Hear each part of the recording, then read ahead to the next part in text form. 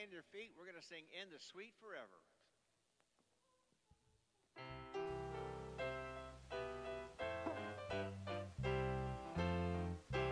What a happy time, some glad tomorrow, when we lay these heavy burdens down in smoke the valley, in the lonesome vale, no more to roam, having labored on through joy and sorrow, hoping to receive the golden crown. It'll all be glory, it'll all be joy, that happy home, in the beautiful city,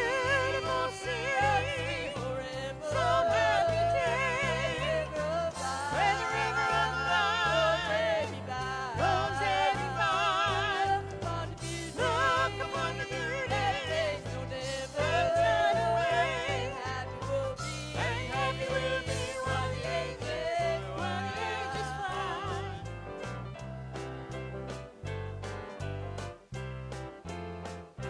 Nevermore the soul will be repining when we reach that happy resting place. It slows the valley, it slows the vale. No more to roam, no more to roam. Yonder where the sun is always shining, we shall look upon his smiling face. It will all be glory, it'll all be joy, that sweet, that happy home, in the beautiful city, forever, some happy day, where the river of life goes heavy by.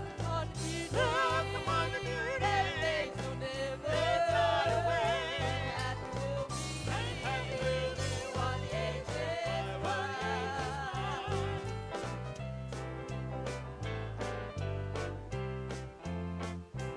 Many precious loved ones will be waiting just across the river, deep and wide. Slows the valley, no more to roam.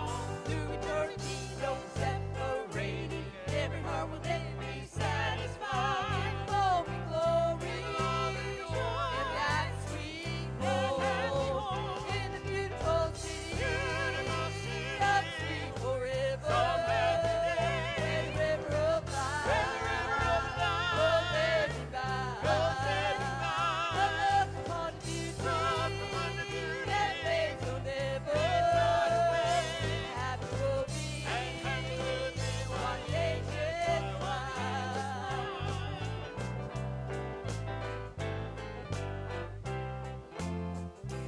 Many precious loved ones will be waiting just across the river, deep and wide. Slows the valley, no more to roam. Through eternity, no separating. Every heart will then be satisfied. It will all be glory, in that sweet home, in the beautiful city, of sweet forever. River of life goes heavy by. Look upon the beauty, that face will never turn away. Happy will be, while the ages fly. In the beautiful city, of sweet forever. River of life goes heavy by. Look upon the beauty, that face will never turn away. Happy will be, and happy will be, and happy will be, and happy will be, and happy will be, and happy will be, while the ages fly. Amen. If the ushers will come at this time, I'd like to take a few minutes and have everybody meet and greet. Say hello to everybody. Let's say a prayer before we start. Kind Heavenly Father, we do thank you and praise your holy name for this opportunity to come before you. I pray that you will bless those that give and those that have not to give. Pray that you will lift them up, that we'll use this for your kingdom. Lord, I pray that you will continue to abide with each of us and help us, Lord. Through this service today, I pray that you will take the words that we use, songs that we sing, Lord, all for your glory. Help us, Lord, to do that in Jesus' holy precious name. Amen. Say hello to everybody.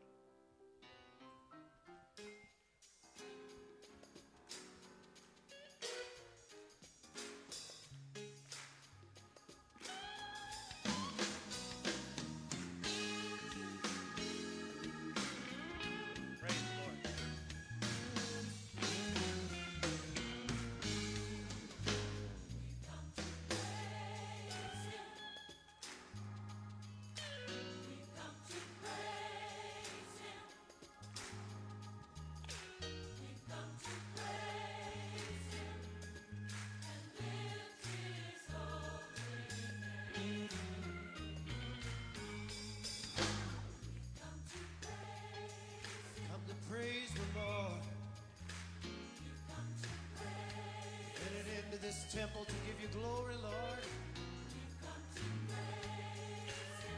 Lift you, Lord.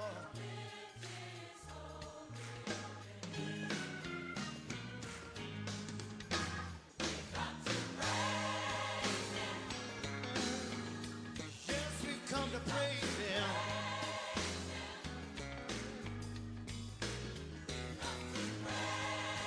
Praise Him and lift Him.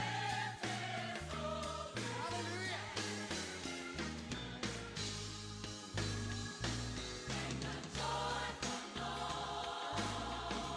Unto the Lord. Make a joyful noise.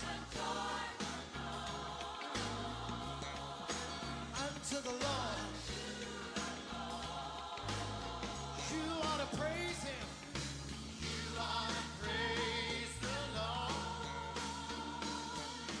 While you have the chance,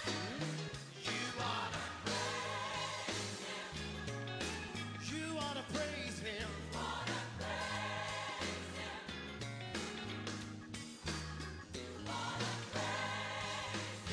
Hallelujah.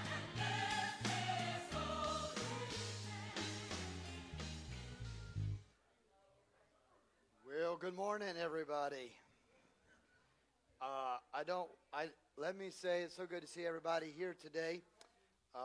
Let me say, no, I was not just sitting in my office watching you guys out there by myself. I've already preached one service today, so I was coming in on about 2.5 wheels into the parking lot. I'm not sure the other wheel and a half has still touched the ground yet. It's somewhere out there, and but it'll settle eventually. No, I was at another location and this morning, and so I was trying to get here as fast as I can. I do appreciate all of the folks that have helped today by allowing them to cover till I could get here. I just want to make a couple quick things before we go moving forward with our rest of our service. There's a lot of stuff, and I will have these updated next week. There's a lot of stuff going to be coming up in November. We'll have the calendar out for you next Sunday morning. Just didn't get printed in time this week. But a lot of stuff coming up regarding the church and things that are happening. One of those things, obviously we always mention the Nehemiah prayer on Wednesdays. But one of the things, don't forget, tonight is Family Fest. It's a time when we come together and hang out and have fun together and enjoy just being together.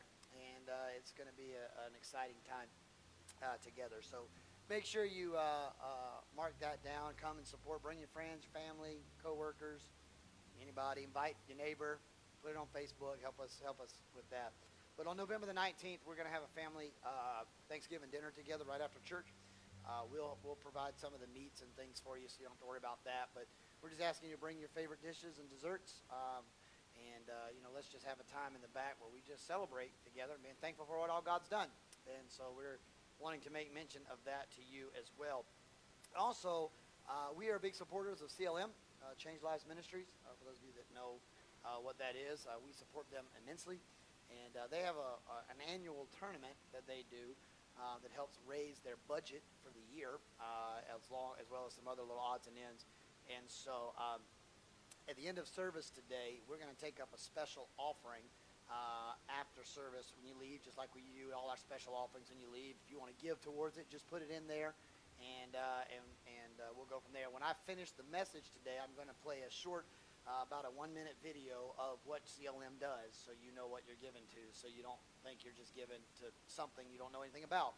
So make sure that you're mindful of that as well.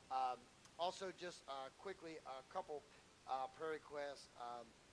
Sister Ashley Harley asked for a special request regarding one of her children, just an unspoken request. She wants us to remember them in prayer, and so I told her that we would absolutely do that, and so I want to make mention of that request.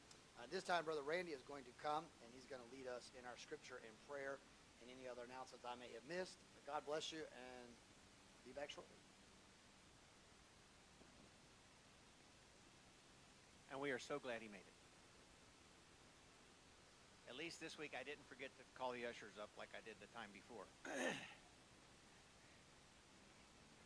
You'll notice in my Bible I've got all the notes I had this morning for my Sunday school class. So I don't have to worry a whole lot about it because Sister Tina almost always beats me to the scripture that I need to use, and she does a great job, and I thank you very much for that. I have a praise report this morning before I start. Carol was in the hospital Friday night, and her heart rate went up to 197. We prayed, and the Lord got us to MUSC, and everything went well. They gave her some diltiazem, and everything in the heart came back down. And I want to thank the Lord for that. I think the pastor would appreciate the fact that she was here to play this morning, because he wasn't going to be here. So, but the Lord really did bless us, and I thank him for that. Stan and Brenda Frierson are not feeling well, so remember them when we go to prayer today, and lift them up. And there are others in the congregation that are sick, and I pray that you will continue to be with them, keep them in your prayers. I try to pray for everybody in here every night. Now, different people do things different ways, and I understand that. But to me, you're my family, and I pray for my family. And so my prayer list tends to grow, and I'm hoping that it gets so long I might start forgetting people. So the more names we add to the list, the better off, because the Lord's going to have to bring it to my remembrance, and he'll hopefully bless all of you. But today, I want to talk about Psalms 25. Now, I read the first 7 verses of this at some earlier date. I don't remember when. I don't keep track of when I read them all. But unto thee, O Lord, do I lift up my soul. O my God, I trust in thee. Let me not be ashamed, but let mine enemies triumph over me. Let not mine enemies triumph over me. Yea, let none that wait on thee be ashamed. Let them be ashamed which transgress without cause. Show me thy ways, O Lord. Teach me thy paths. Lead me in thy truth, and teach me, for thou art the God of my salvation, and thee do I wait all the day. Remember, O Lord, thy tender mercies and thy loving kindness, for they have been ever of old. Remember not the sins of my youth, nor my transgressions. According to thy mercy, remember thou me for thy goodness' sake, O Lord. Good and upright is the Lord. Therefore will he teach sinners in the way. The meek will he guide in judgment, and the meek will he teach his way. All the paths of the Lord are mercy and truth unto such as keep his covenant and his testimonies. For thy name's sake, O Lord, pardon mine iniquity, for it is great. What man is he that feareth the Lord? Him that he teach in the way that he shall choose. His soul shall dwell at ease, and his seed shall inherit the earth. The secret of the Lord is with them that fear him, and he will show them his covenant. Mine eyes are ever toward the Lord, and he shall pluck my feet out of the net. Turn thee unto me, and have mercy upon me, for I am desolate and afflicted. The troubles of my heart are enlarged. O bring thou me out of my distresses. Look upon mine affliction and my pain, and forgive all my sins. Consider mine enemies, for they are many, and they hate me with cruel hatred. O keep my soul and deliver me. Let me not be ashamed, for I put my trust in thee. Let integrity and uprightness preserve me, for I wait on thee. Redeem Israel, O God, out of all his troubles. Now, I chose that particular chapter in Psalms partly based on current events that's going on in Israel, because I believe if we lift Israel up, that we'll be favored as well. And I firmly believe, and I pray every night, that God keep your hand of protection around them and don't lift it away from them. We've got to just continue to pray for them, because that's tough. I've been over there. It's a beautiful place in some places and absolutely desolate in others. And where they're fighting right now is tough, rough, dry, hot, and just miserable conditions for the troops, miserable conditions for the people that are innocent and getting caught in the middle of all this. So I just pray the Lord will protect and guide all of them, but especially protect Israel, because everybody, like the verse says here, consider mine enemies, for they are many, and they hate me with cruel hatred. And that's the absolute truth. Everybody that surrounds Israel hates Israel. So let's continue to keep them in our prayers. Remember the prayer request that I asked for earlier. Remember that next week is Pastor Appreciation. I got that right? Is that correct? He thought I was going to forget it. If you have something you'd like to give to the pastor, a card or something, there'll be a basket out front. We really appreciate the pastor, his wife, and his family, and pray that they'll continue to be here for a long time. So with that said, let's go to the Lord in prayer. Kind Heavenly Father, we do thank you and praise your holy name for this opportunity to come before you, Lord. Lord, to thank you for what you have done. Lord, to thank you for what you will do, Lord, and thank you for what you have done in the past. I pray that you will continue to abide with us, continue to keep us. Lord, I pray that you will continue to watch over Israel and not remove your hand of protection from around them. I pray that you will continue to fight their battles for them, Lord, and confound their enemies. Lord, I pray that you will be with our pastor this morning. He's already preached a sermon. Pray that you will be with him in his throat and his voice. Pray that you will lift him up and strengthen him. Thank you, Lord, for such a great pastor and great shepherd that continues to care for his flock. Pray that you will be with each of us, Lord, and help us to do as you would have us to do. Pray that you will continue to lift us up and help us, Lord, that we can take your message that he gives to us this morning further and use it for thy glory. We ask all these things in Jesus' holy, precious name. Amen. Amen. Let's stand all over the house this morning and let's jump back into worship. Together, let's sing this old praise chorus. In the name of Jesus, we have the victory.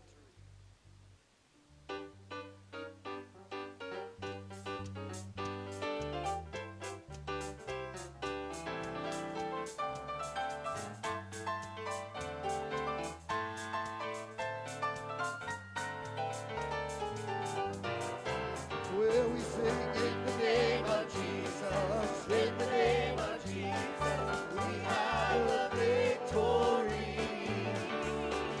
In the name of Jesus, in the name of Jesus, demons will have to flee. Oh, tell me who can stand before us when we call on that great name.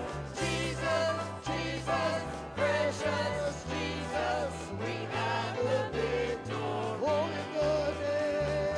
in the name of Jesus, in the name of Jesus, we have the victory. In the name of Jesus, in the name of Jesus, demons will have to flee. Tell me who can stand before us when we call on that great name. Jesus, Jesus, precious Jesus, we have the victory. Oh, now we have the victory. We have the victory. We have the victory. Oh, we have the victory. Oh, well, we have the victory. We have the victory. Oh, yes, we have the victory. Oh, won't you tell me who can stand before us when we call on that great name? Jesus, Jesus, oh precious Jesus, we have the victory.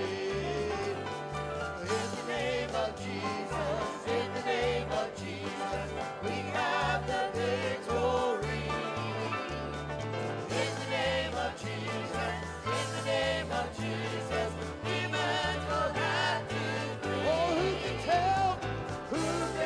tell what God can do? Who can tell that His love for you?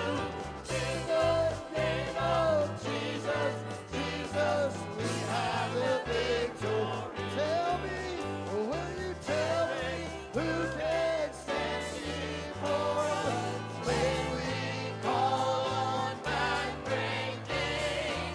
Jesus, Jesus, precious Jesus, we have the victory. Oh, we love you today, Lord. We glorify the name of Jesus.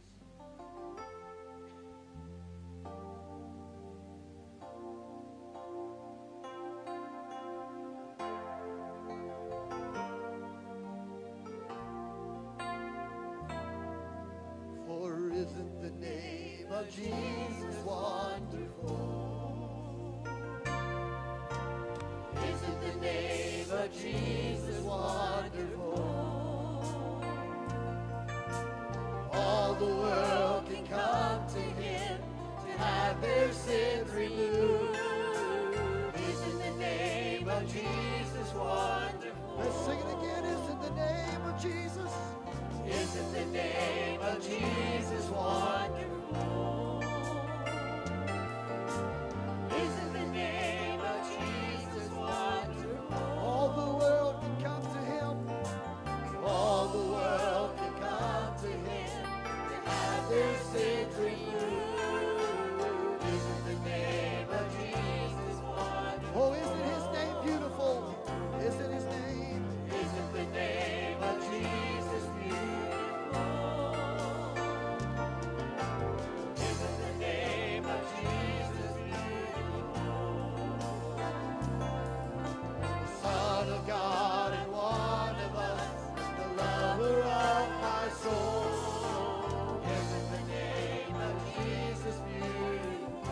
Eternal King, Eternal King, you will reign forever, and we will sing to the glory of your name. oh, Be lifted high, for all the world to sing. Your name is all they need. Your name is all we need. isn't the name so powerful? Isn't the name of Jesus powerful? Isn't the name of Jesus powerful? Chains are broken, wind is smoking, every knee must bow. Isn't the name of Jesus powerful? Eternal King, Eternal King, you will reign forever, and we will sing the glory of your name.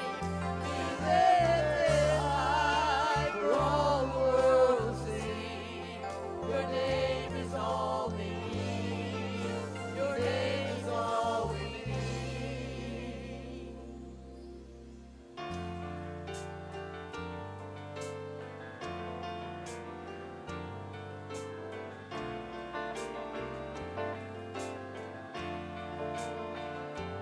there is Freedom in the name, there's healing in the name, there's power in the name, salvation in the name, there is life in the name, there is no other name but Jesus. freedom in the name, there is Freedom in the name, healing in the name, there's power in the name, salvation in the name, there is life in the name, there is no other name but Jesus.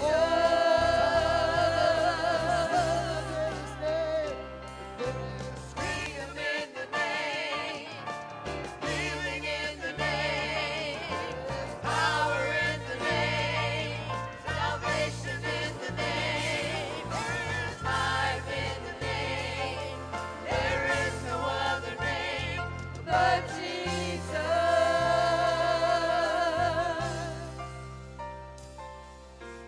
Isn't the name of Jesus all we need? Isn't the name of Jesus all we need?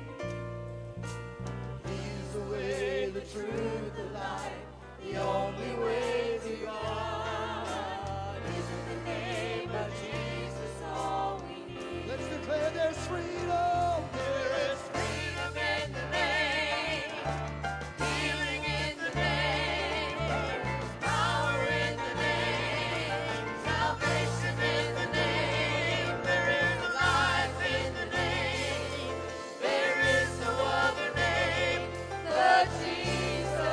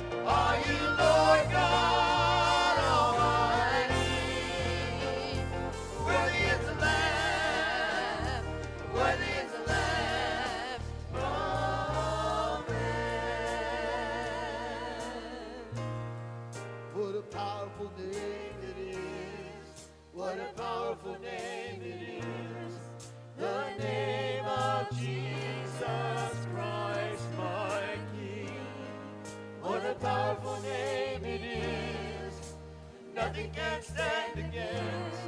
What a powerful name it is, the name of Jesus. What a powerful name it is, the name of Jesus. One more time. What a powerful name it is, the name of Jesus.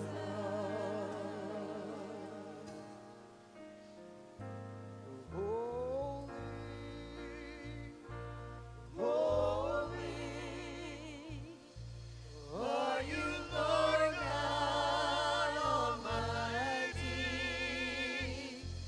Worthy is the Lamb, worthy is the Lamb. You are holy, holy. Are you, Lord God? Are you, Lord God Almighty? Worthy is the Lamb, worthy is the Lamb. You are holy. You are holy. You're holy. Are you, Lord? Are you, Lord God Almighty? Worthy is the Lamb, worthy is the Lamb. Amen.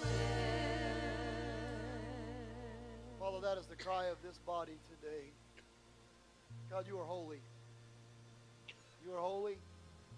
You are worthy. God, there is none like it unto you. Father, I'm asking, Lord, in the next few moments, Lord, I know we have a lot of fun activities and things planned today for the rest of our afternoon, but God, I'm asking today, God, in this moment, that we just, for the next few moments, block out all of the distractions and things that may be going on in our lives. And today, God, let's hear from your word. Let's hear from heaven today. Father, I pray that you would be with the eyes, hearts, and ears of this people today. Let us hear, God, what thus saith the word of the Lord, not what a man says today. Lord, I thank you for the worship that's been offered in this place to set the atmosphere and tone for the people of God in this house. Father, I give you the praise and the glory and the honor that is due your name. And together the people of God said, amen. If you have your Bibles, I want you to go with me to the book of Proverbs chapter 13. Don't forget, we are in a series called Inheritance. We are finishing up, hopefully today, that last installment of that series. Please pray for Brother Stan and Sister Brenda. Sister Brenda is having a really, really difficult time. She's real dizzy, like vertigo type stuff. You know, she recently had surgery. Brother Stan is supposed to start surgery this week, so she really can't afford to be battling dizziness and being bedridden because Brother Stan with his back needs relief, and he's going to have surgery. So we want to make sure we remember them. I know Brother Randy mentioned it, but they really are in a fix today. And remember my dad, I got word he is sick today and about feeling too well today. So I want to pray that he gets feeling a little bit better, and hopefully we'll be back to doing the things he enjoys doing. And so we're going to pray for him today as well. Proverbs chapter 13, we're only going to read verse 22, just one verse of Scripture. This is what the word of the Lord says today. A good man leaves an inheritance to his children's children. That's your grandchildren. Some of y'all already been doing that. Some of y'all already got your will changed to grandchildren. Your children don't even matter anymore. You're straight in grandchildren, great-grandchildren mode. But he'll leave a good inheritance to his children's children. But there'll come a day the wealth of sinners will be stored up for the righteous. You can't take it with you when you go. You can be a multimillionaire here, but when you die, if you don't know Jesus, you're broke. You can't take it with you when you go. The reality of it is, we're going to finish, we've been on this series called Inheritance. Today I want to talk to you on the last will and testament of Jacob, Jack, and Jesus. You're going to know these three characters. I'm going to preach through these three characters very quickly, but the last will and testament of Jacob, Jack, and Jesus. Let's pray together. Eternal Father, I pray to the best of my ability. I preach your word to the people of God. Help me to decree and declare what your word says only, not my words, but your words be spoken. God, let the people of God in this house today, God, hear from heaven. God, I'm asking today you would challenge, chastise, change, and convict the heart of the believer or those that are unbelievers today. Father, I thank you for the worship that's been offered, the scriptures that have been read, the songs that have been sung. But God, now we step into a moment, a divine moment, where the Spirit of God intersects with us today. So, Father, today I pray for this word. and pray for the people of God that will hear this word. For that, we give you all the praise, glory, and honor. In Christ's name we pray. And the people of God together said amen. Amen. You may be seated in the presence of the Lord if you can today. I wonder if anybody in this house today has ever inherited something. Maybe someone has died and left you something. Maybe it was something that belonged entirely to them to choose whatever they wanted to, and because of their will, they left you the belongings of their estate. Things like photo albums, Tupperware, guns, jewelry, houses, cars. Those are just a few things that get left in a last will and testament. These are known as the inherited items. Many of you probably know, and if you don't know, you're going to know by now, there is such a thing called an inheritance tax that is imposed in certain states. You know that it's an inheritance tax is a state tax that you pay when you receive money or property from the estate of a deceased person. Unlike the federal estate tax, the beneficiary of the property is responsible for paying the tax, not the estate, meaning you get it, but you also pay to get it. You give them money for you owning it now. Seems a little unfair, doesn't it? It's crazy to think. Do you realize that when you're gone, your name and your life will leave behind breadcrumbs for generations after you to follow or to be guided by? Have you ever thought about what you're learning, what they are learning from you? It was told one time that Albert Einstein, he was so brilliant, he could do quantum physics and things like that, but he couldn't find his way back home. So the story says, I don't know if it's actually true or not, but the old wise tale or story was that Albert Einstein would take bread, and as he was walking from his house, he would drop pieces of bread all the way to where he was going to the school or wherever he was at that day. And his attempt was he was going to hope to find the breadcrumbs when he left, and he would just follow the bread trail to go back home. Well, as you know, he might be gone for a couple hours. Guess what happened to the bread? Birds or something ate it. So Albert Einstein, the genius of all genius, the one who could come up with quantum theories and theories of relativity, could not find his way back home. Some of y'all couldn't find your way back home without GPS today. But you know what? Just think about it. You're Albert Einstein. You're a genius. If you get lost, you're a genius. Albert Einstein was. So for all of you that's ever gotten lost and your husband says, you can't follow directions, say, I'm a genius. Next time he says that to you. The reality of it is, Albert Einstein, he tried to follow these breadcrumbs. But spiritually speaking, we leave behind things for generations after us to follow. Now, what those are is completely and totally dependent on you. You decide what you're leaving behind. Just like when you decide if you're going to leave behind your guns to a child, or you're going to leave behind your car to a certain individual in your family, or your house to a certain person in your family. However you decide to do your last will, that's your choice. The same thing spiritually. What you want your children and your grandchildren to follow after you're gone is totally dependent on what you leave them to follow. Completely on you. I'm reminded of an article I read some time back about some of the most prestigious universities. Did you know that Harvard College, which was founded in 1638, was founded with a special view to train pastors? Harvard's original intent was to be a seminary for pastors. Up until the 1700s, more than half of the graduates of Harvard University went into the ministry. But by 1869, the spirituality of Harvard lay on its deathbed. Yale, from its humble beginnings in 1701, was one of the most conservative schools of the day. Its students addressed students on subjects such as the Bible is God's holy word. Yale had a gospel group that would travel around the country in evangelistic ministry. But Yale's once evangelical stance soon disappeared, and out of the 400 graduating students, by 30 years later, 400 graduating students, 54% of them said they did not believe in the God they heard about. Dartmouth College was founded to train missionaries to the Native Americans. Princeton, in its early days, insisted the faculty be convinced of the necessity of religious experience with God for salvation. Yet both of them left their orthodox paths and now have become secularized. Spirituality and Scripture reveals that many will start a race well, but not everybody finishes the race well.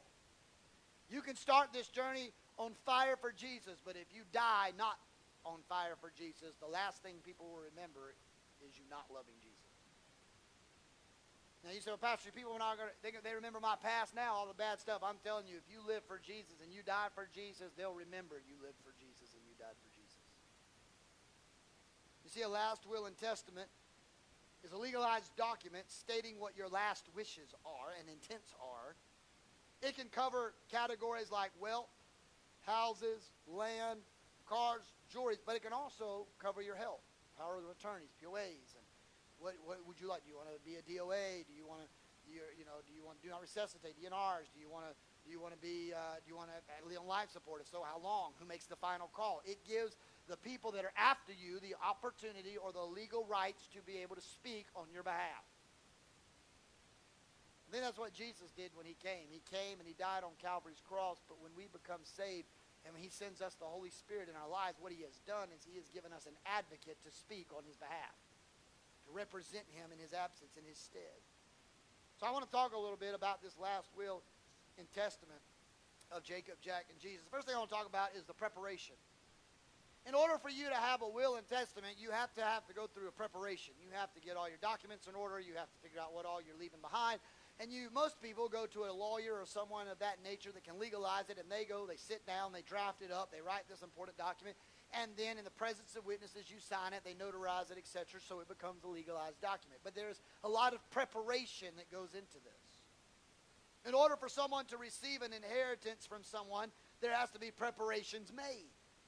In the book of Genesis, chapter 48, we find in that passage of Scripture, Jacob lying on his deathbed.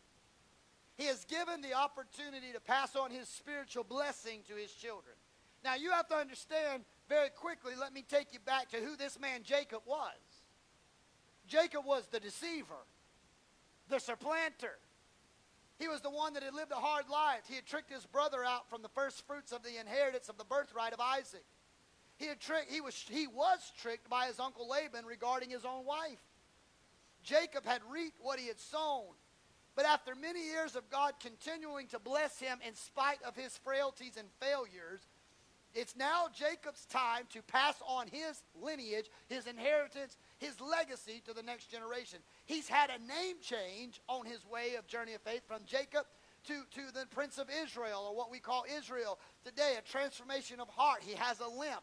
He has to walk with a cane. His life had been forever altered by Jesus Christ. He gathers all his children around him.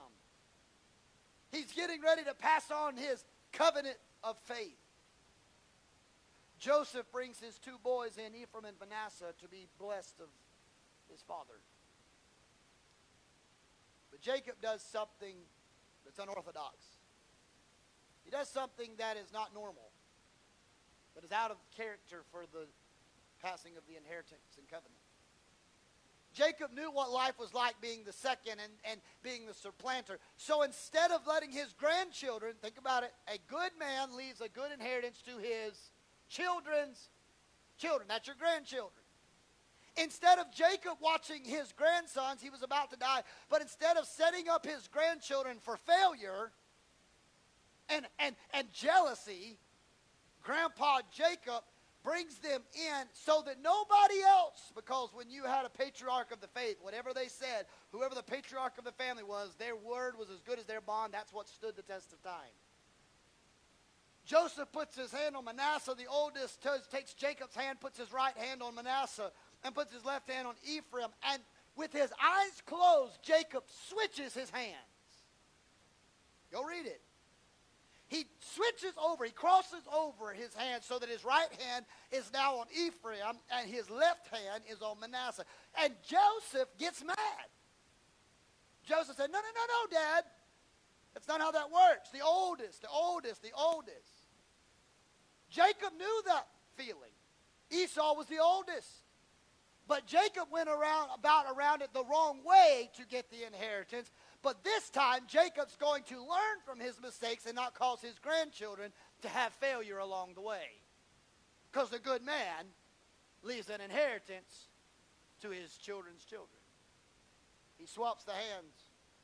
And he prophetically speaks over the lives of Ephraim and Manasseh. It was a preparation.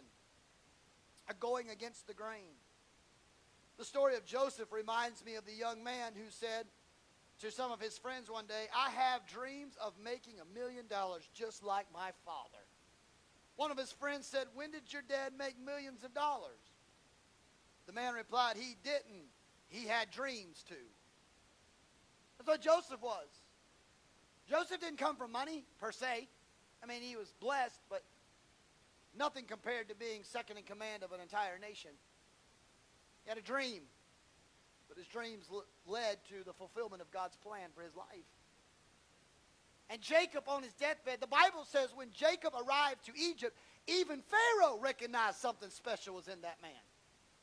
Can I tell you that even when you start loving Jesus and you walk with Jesus and you start living a life that will be a legacy of an inheritance to pass on, when you do that, other people will take notice even when you don't know they notice. The Bible said when he arrives to Egypt and Pharaoh tells Joseph to put his family in Goshen for it was a land and they could herd cattle and shepherds and do all that stuff, he asked, though, for Jacob to come and bless Egypt. He called for reinforcements.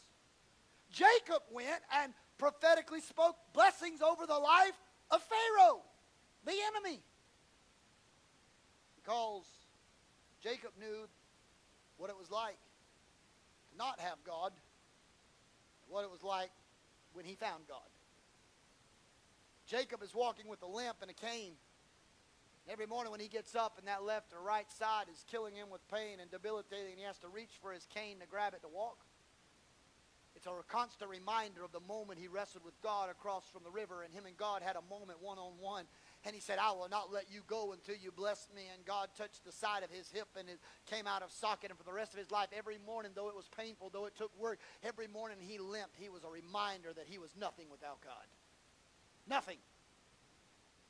That's the inheritance that Jacob wants to leave behind to his children's children. God's going to be with you, Ephraim.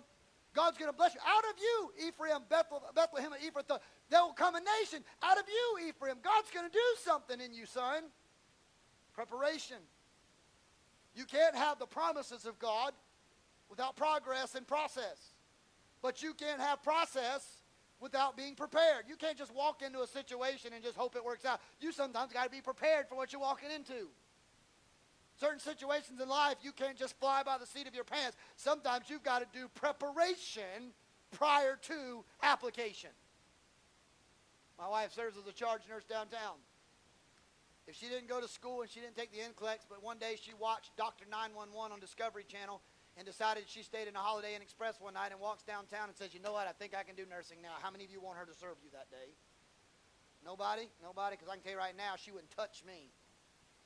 You do. You got more faith than I do. Why? Because she was not prepared. She had not studied to show herself approved, rightly dividing the word. She had not sought the hand of God. She had not taken the NCLEX to see if she remembered the information that had been taught to her. But now that she prepared, she went and she took quite a few years back, she went and she took what they called the NCLEX. She took it, she passed. You know what she got when she passed? RN. You know why? Because they could find out she knew what she had prepared all along to do. Now she practices, applies what she's learned, but there's a preparation. Can I tell you, you can't start applying God's word till you first prepare yourself to get into God's word. You've got to open the book. You've got to read the book. You've got to pray. You've got to fast. There's an element of preparation before you can have application.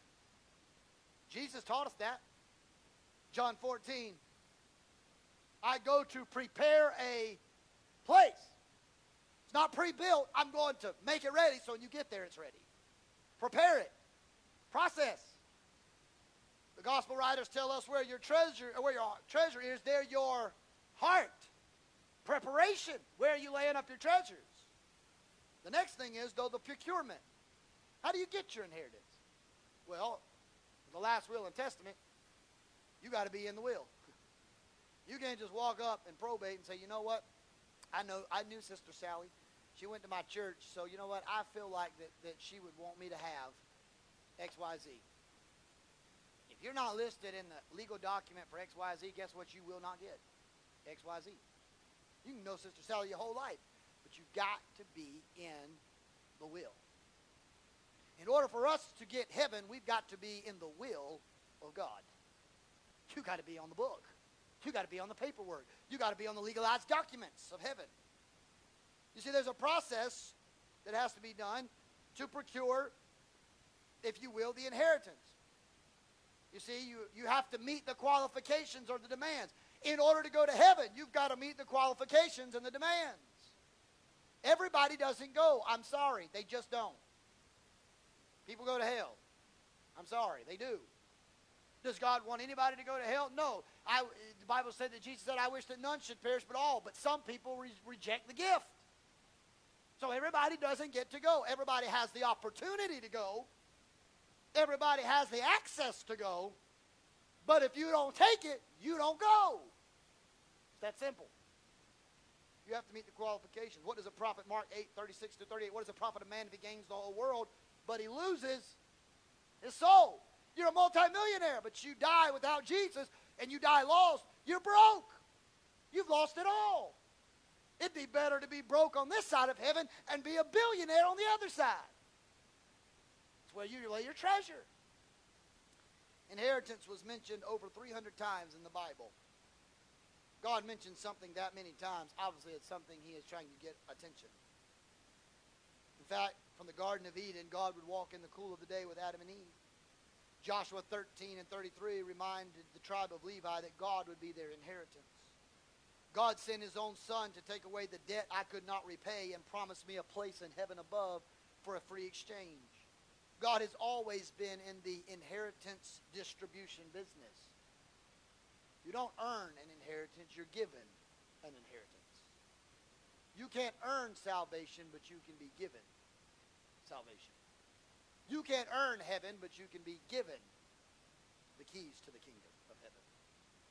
In fact, some people think God owes them something, but if we were really given what we deserve, we wouldn't want it because the only thing we deserved was hell. If God gave us, if we said, God, you owe me, if God really gave us what he owed us, it wouldn't be mercy and grace. It'd be hell. That's what you'd be getting instead. Well, I know this is not an exciting way you want to go out today, like, oh, can't wait for my inheritance. But I'm trying to tell you, you won't get an inheritance if you don't live right. So before you can enjoy the streets of gold, the jasper walls, the gates of pearl, you first got to know Jesus. Hello. The reality of it is that you can't accept, you can't separate it. If God gave us what we deserve, it's not what we'd want. Thank God he didn't give me what I deserved. He gave me what he could buy on his own. He gave me his mercy. He gave me his grace. I don't deserve it, and I could not earn it, but yet he freely gave. The only way we can obtain that is going through the doorway of heaven. Supreme sacrifice of the Lamb of God. But you can have your name on the rostrum of a will and testament. It can be outlined, but if you don't follow the protocols, you don't get it. For example, number 3, you have to partake of it. If your brother calls you on the phone and says, hey, Mom and Dad left you the jewelry or the Tupperware, you need to swing by the house and get it before we, bring in goodwill to pack everything up. And you say, all right, I appreciate that, and you never go. Do you get the Tupperware? No. You don't. Or the jewelry. You have to put action to the process. You might be on the book or the will, but there's actions that have to be taken. In order for your name to be written in the Lamb's Book of Life, you got to take some actions. You don't get to go to heaven just because you said, and now I lay me down and sleep, I pray the Lord my soul to keep kind of prayer. After you get saved, the Bible gives us instructions. We're supposed to do stuff. Go ye therefore in the highways and byways and compel them to come. Go into Judea and Samaria and the uttermost parts of the world. Go and be my disciples, baptizing them, teaching them all I've. Jesus says after we get saved, it's time to get to work. We have to partake. We have to receive. Preparation is good. But you have to also be a partaker. I want to talk just briefly. I've talked about Jacob. Then I want to talk about Jack. Jack's a unique guy. He is famous for his spiritedness. No, not his personality, but rather his ability to create something that many of you have probably seen in your lifetime.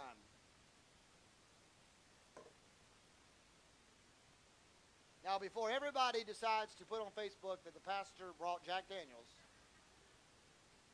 I had a buddy give me an empty bottle that he found years ago, and I washed it out. That is nothing more than sweet tea in that bottle. It's just made that color to make you think that's what I bought.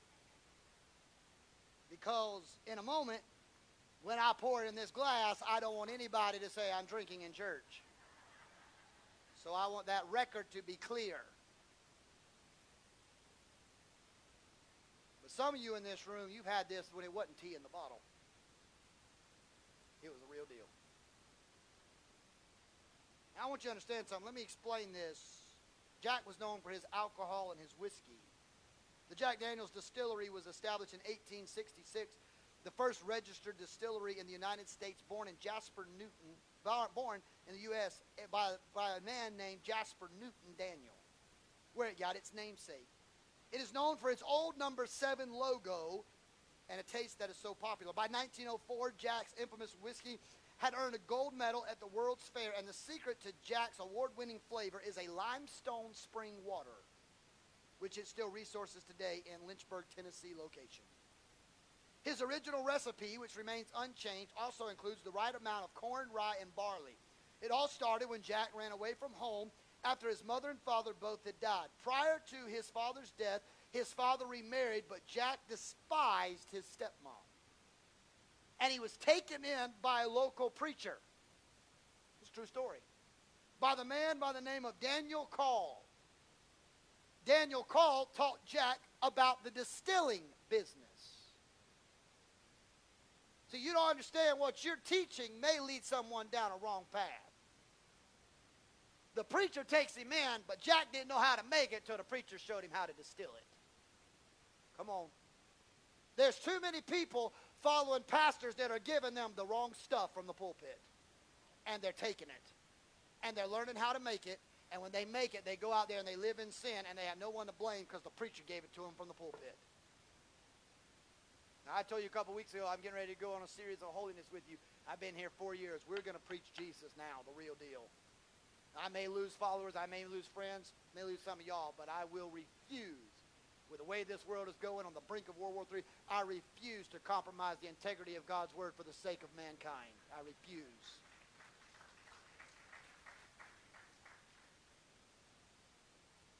Mr. Call taught him how to do that. So by 1875, Jack founded a registered distillery business that he went into business with Daniel Call using the money from his late father's estate, his inheritance he used to buy the property. Shortly thereafter, Daniel Call felt convicted about the business and quit due to religious reasons. No dip, Sherlock. Sounded like a smart idea years ago before we started that. So Jack took sole proprietor ownership. In 1884, Jack Daniels purchased the land where the distillery is located today. He ran it until 1907, when he gave the distillery to his nephew, Lemuel Lou Motlow, since he never married nor had children of his own. Motlow operated the distillery for 40 years. In 1910, he challenged the law in a case that went to the Tennessee Supreme Court. Since the statewide prohibition was passed in 1910, the legal distillation of Jack Daniels in Tennessee was not allowed. Now, you obviously know you can still get it. You can find it on every shelf. Preacher, why are you giving us a history lesson on Jack Daniels in church? Especially since we say we're a full gospel church and we abstain from chemical and addictive behaviors such as alcohol and drinking of that nature. Why would you set that up today? I'm going to tell you right now, some of us could learn a lot from old Jack. Some of us can learn a lot from the drunks that Jack helped, the great drunks. See, what Jack does to one negatively, the Holy Spirit can do to one positively. Because Jack will get you drunk on this. But Jesus described the Holy Spirit as the wine of the new covenant. And if you've ever been in a good Pentecostal service and you got drunk by the Holy Ghost, you feel like you're drunk by Jack. But I can promise you, you don't have the hangover near as bad as Jack. I want to also say, no one ever gets influenced by Jack by looking at a bottle. You can walk by the Red Dot store, you can walk by the counter, and you can look at it sitting on the shelf just like this. You don't get drunk because you saw it. You don't get drunk because you see it sitting behind the counter at Applebee's. You don't get drunk looking at it. You don't get influenced by just being near. Me just holding Jack right now is not going to make me drunk. Me just looking at this bottle does not get me drunk. In order for me to get drunk, I have to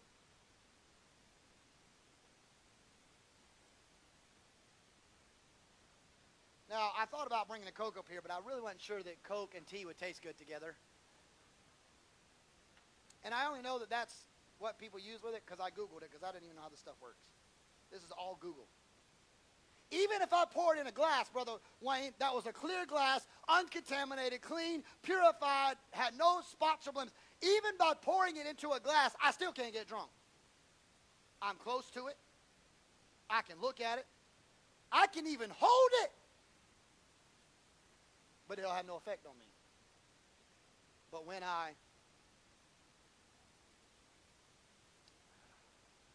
it begins to take effect that quick. In fact, according to science, it only takes about 5 ounces or the equivalent of 4 to 5 shots of Jack Daniels for one to be completely incapacitated and drunk. 5 ounces. That's less than a cup of water. 5 ounces, that's how strong it is. This doesn't get me drunk, it's when. You say, well, Pastor, what are you trying to tell me today? I'm telling you that people come to God's house the same way they came in, and they leave the same way they came in. You know why? Because they come and they just look at what church is doing. They don't get drunk by the Spirit because they never get affected, because you know what they do? They just sit and look. They look at the singers. They look at the preacher. They look at the Sunday school teacher. They don't engage, they just look. Looking's not enough. Yes, I know the Bible says looking to Jesus, the author and perfecter of your faith, but after you look, you got to go find. Can't just look. You see, people come to God's church, they don't partake, they don't clap their hands, they don't pray when others are praying, they don't sing, they don't open their Bibles, both digital or hard copies, they don't get involved at all. But then they want to know why they don't feel God at all. Well, I'll tell you why.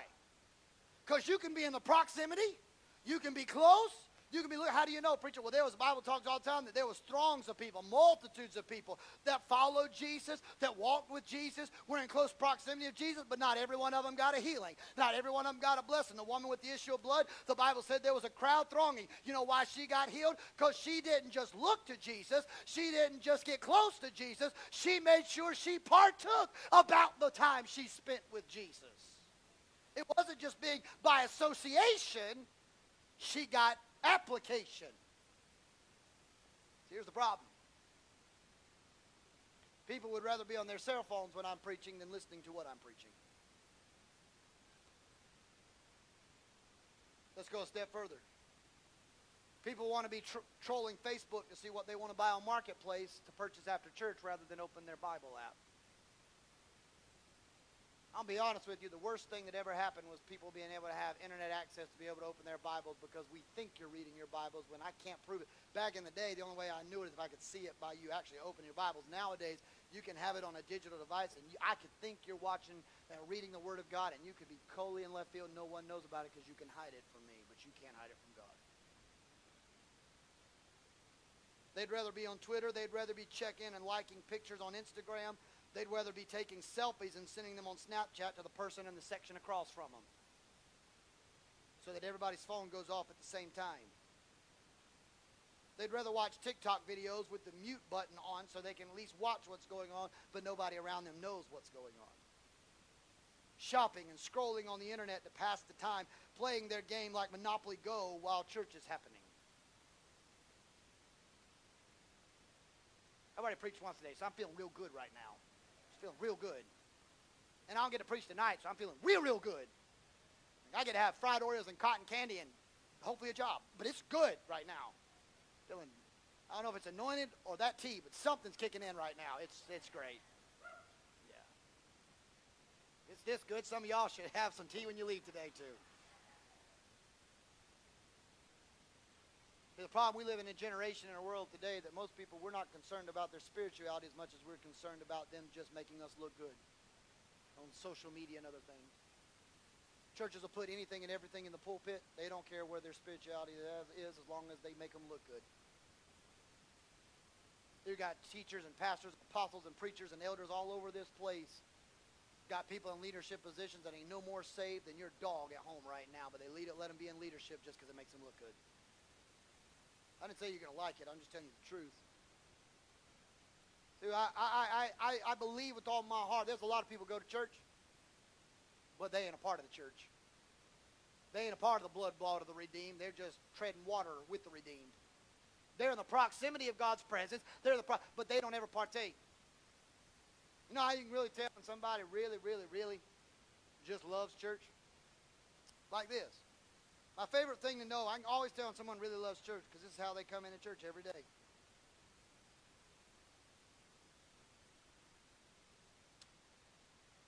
Good song. Good song, Sister Sherry. Sweet forever. Happy we'll be when the ages fly. God bless you. I'm not flying because I'm bitter, but God bless you and living forever with Jesus. We try to sing about the beautiful city and being a part of the family of God, and we look like we've ate an entire lemon orchard before we got to church. There's so much sourness to us, you couldn't even put enough sugar on it to even make you be semi-tasty. Hello? I ain't talking about the world, I'm talking about the church. I know we got visitors today. I apologize. I'm not normally this way. I'll get better next week. I don't always drink in the pulpit. I'm sorry. Didn't know you were going to be here today. I apologize in advance. See, I don't need people to tell me they're saved. I'll know it because they'll be different. They'll work for Jesus. They'll work for God. Their fruits will bear. You'll know. You'll know. The Bible says not to judge, but it also tells me to be a fruit inspector. Sometimes I need to make sure the apple tree produces apples and not oranges. Because if my apple tree ain't producing apples, then something's wrong with the tree. Hello. And the Bible says he is the vine. We're the branches. So if I'm not producing fruit, it ain't the vine's fault. I mean, it ain't the vine, if you will's fault. It's the branch's fault that ain't doing it. So something's wrong with the tree. Hello. See, there's no tarrying in church. No participation, no involvement. People are not receiving anything because God doesn't see anything to do about giving them because they're not doing anything. I'll tell you a couple things I learned about alcoholics. And I didn't even ask any. I just Googled these. Anybody that's ever been an alcoholic before at the end of church, if you know these or be true, please stand at the back door and tell everybody that the pastor is a genius today, just so they know. We can learn a few things. This is the part of Jack's last will and testament. Here's what Jack teaches me. An alcoholic becomes an alcoholic because he has a thirst for Jack. He doesn't want to look at Jack. He doesn't want to just hold Jack. He wants to taste Jack. Oh, taste and see that the Lord, he is good. He has a thirst. Those that hunger and thirst after righteousness will be thirst.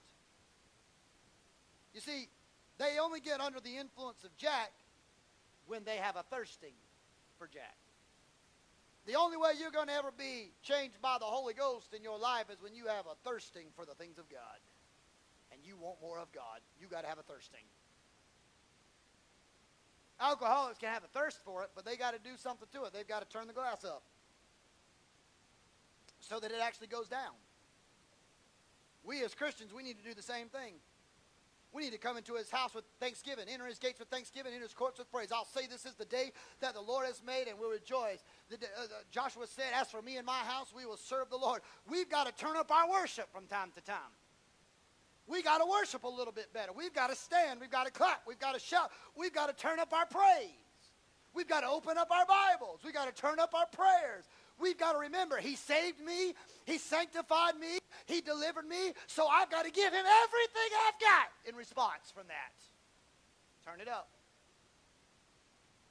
Alcoholics get filled with Jack because they keep drinking.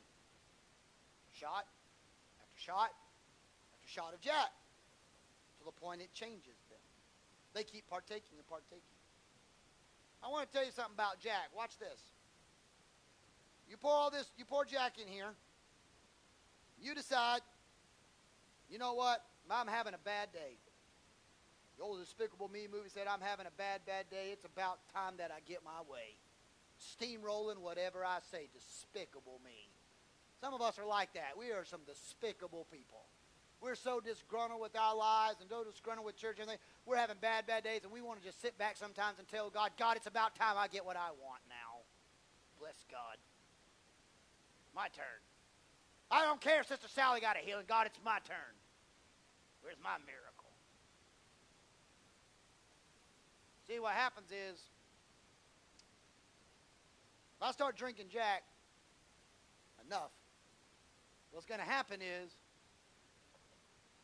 I'm going to talk different. My words aren't going to make sense. I'm going to have slurred speech. Drunk people have them all the time. They carry on a conversation after they got real good and into it. They're like, you're like, what?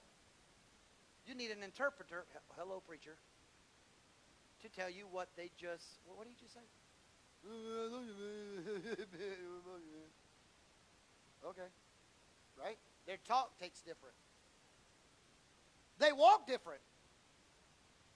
They start walking like this before Jack. But after Jack gets in them, they're kind of. So that's why they tell you to walk the line when they pull you over. You know why? Because you can't walk straight. Your walk's different. You talk different. You walk different. They start loving people they don't even know. They ain't never met that dude they ain't invited. They ain't never met standing right beside some dude they ain't never met. What's up, man? You're like my best friend, man. I ain't seen you for. Come here, give me some hug, bro. Give me some hug, bro. They don't know that dude from nowhere. They're just loving on him. You know why? Because they're influenced by Jack, the alcohol. They're loving anybody they can love on. It don't matter who it is. They're loving everybody. Oh, man. They start laughing, having a good old time. Everything's funny. They laughing. They're so drunk. Everything's funny. They laughing. They fall out the chair. They laughing. Somebody trips over the stool. They laughing about everything. They'll cry. They'll get emotional. Ephesians 5 says this, be not drunk with wine, but be filled with the Spirit. The Apostle Paul says when we keep partaking the things of God, after a while the things of God will overtake you. Now watch this. If I take this, Brother Wayne, my walk's different. But when the Spirit of God moves on my life, I'll also walk different too. Because when the Holy Ghost comes, I don't walk the same path I used to walk.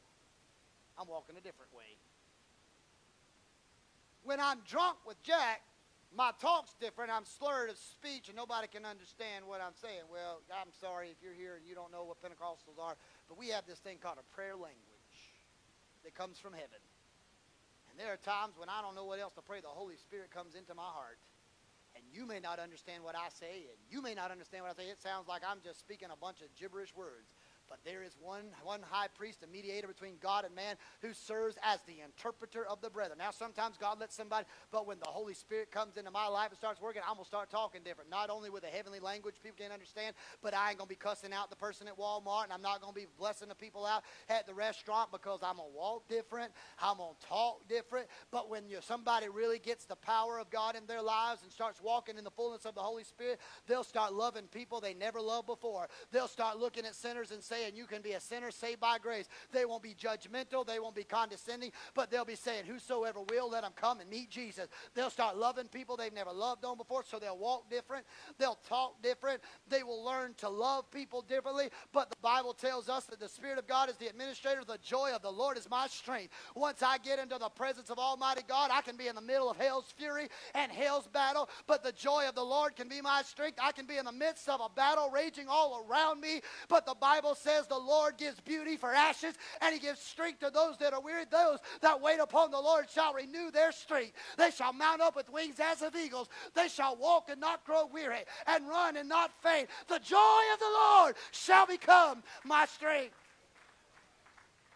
When the Spirit of God starts moving, Miss Carol, you make your way. When the Spirit of God starts moving, they can't control their emotions anymore because they are undone by the presence of God.